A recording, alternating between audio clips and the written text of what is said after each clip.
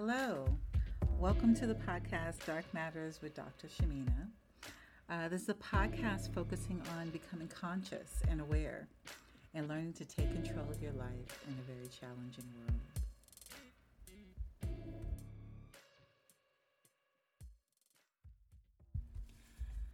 Are you exhausted? I think we're all exhausted. We're all crawling to the finish line of a long and challenging year. We've all faced deep divides of black and white, rich and poor, and red and blue. The pandemic has also showed the deep social, racial, and economic differences that have come to determine the course of how some of us will live and also how some of us will die. During this pandemic, I have been reading We Were 8 Years in Power and Intimations, and rereading one of my old favorite books, which is a book of Martin Luther King Jr.'s famous speeches. One of the speeches that I really love the most is his famous boycott speech of sticking together and not accepting things the way they are, which is ever so present and has been present with the protests and Black Lives Matter movement. However, although many people came out together globally to protest these disparities, it was so evident that we are still far from all being equal on many fronts. But one thing that I can say that we can all agree on right now is that we're all stressed out. The American Psychological Association recently reported findings from 2020 showing that 8 out of 10 adults, 78%, say that the pandemic is a significant source of stress in their life. And 2 out of 3 adults, 67%, have experienced an increase in stress over the course of the pandemic. The stress of an uncertain future, work, and financial disruptions has taken its toll on all of us. And it's compounded by trauma and discrimination, which is also a source of stress for people of color. Stress is the increased level of emotional and physical tension in the body. It's our body's response to change, which challenges our own illusion of having some kind of control. After spending months in quarantine, I think many of us have tried to cope with the stress of grief, loss, death, uncertainty, and the sense of loneliness the best way that we can. However, prolonged uncertainty can always trigger underlying feelings of powerlessness, sadness, and a loss of control. But one of the major goals around stress is learning how to self-regulate and supporting our emotional health. These are difficult times that draw on raw nerves. I think as the world continues to change and find its way, we will continue to experience changes in our mood and stress levels. So learning how to self-regulate is about learning how to self-care. Supporting yourself by setting boundaries. And that can be difficult when there are differences of opinion, regarding political affiliation or surrounding the coronavirus.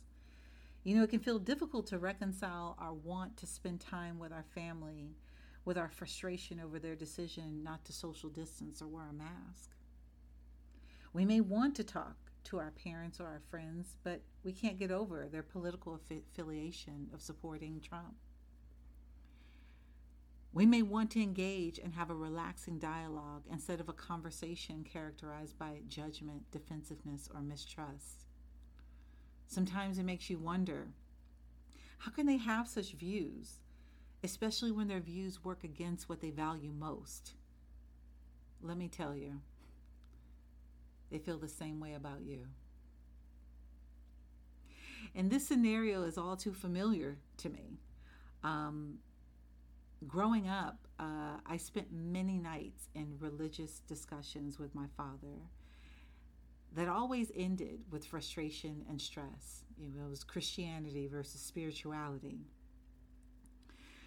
We rarely move from our respective positions without a sense of understanding that we don't have to agree, but just understand each other's point of view. I realize that when people are polarized, like what we see in this country right now, we tend to see each other in terms of black and white, while attributing our own views as being complex and different, but the other person very fixed. I don't think we're going to change each other's minds. All we can do is change ourselves and our own way of thinking and handling the situation. So, in the upcoming months, we all need to be more creative in modulating our stress levels. And so, here's a few things that I would say that can be very helpful. One, take a social media break. I don't think I need to add anything else to this one. It's pretty clear. Pay attention only so much as to keep up with what's important in the news, but you don't have to be tethered to your phone. 2, tune into yourself rather than tuning out. Take a moment to check in with yourself. Acknowledge your feelings. Breathe. 3, walk and talk. This is one of my favorites. Call a friend or a family member while you're on a walk. Movement is good for the body and mind. It helps aid in the creative process of self-discovery, and it keeps you present. I've been doing this a lot, as a therapist, walking and talking, sometimes with clients, sometimes with friends and family, and it's really helped keep me present. 4, boundaries. Communicate your limits with people. Otherwise, you will find yourself exhausted and frustrated. It's a good way to protect and take care of yourself. And the 5th one, which I think is very important, learning how to cultivate hope and optimism. These are the best antidotes to fear. When the world feels uncertain, shifting your focus to the things in your life that you can change, it's kind of like the serenity prayer. Those goals and desires you want for your future, all the while highlighting those positive moments, it can be extremely helpful by helping you look towards the future and not just all the negative that you're surrounded by. Thinking to yourself, what did I learn from this experience? What positive can come from this? Pick the strategies that you think will work for you.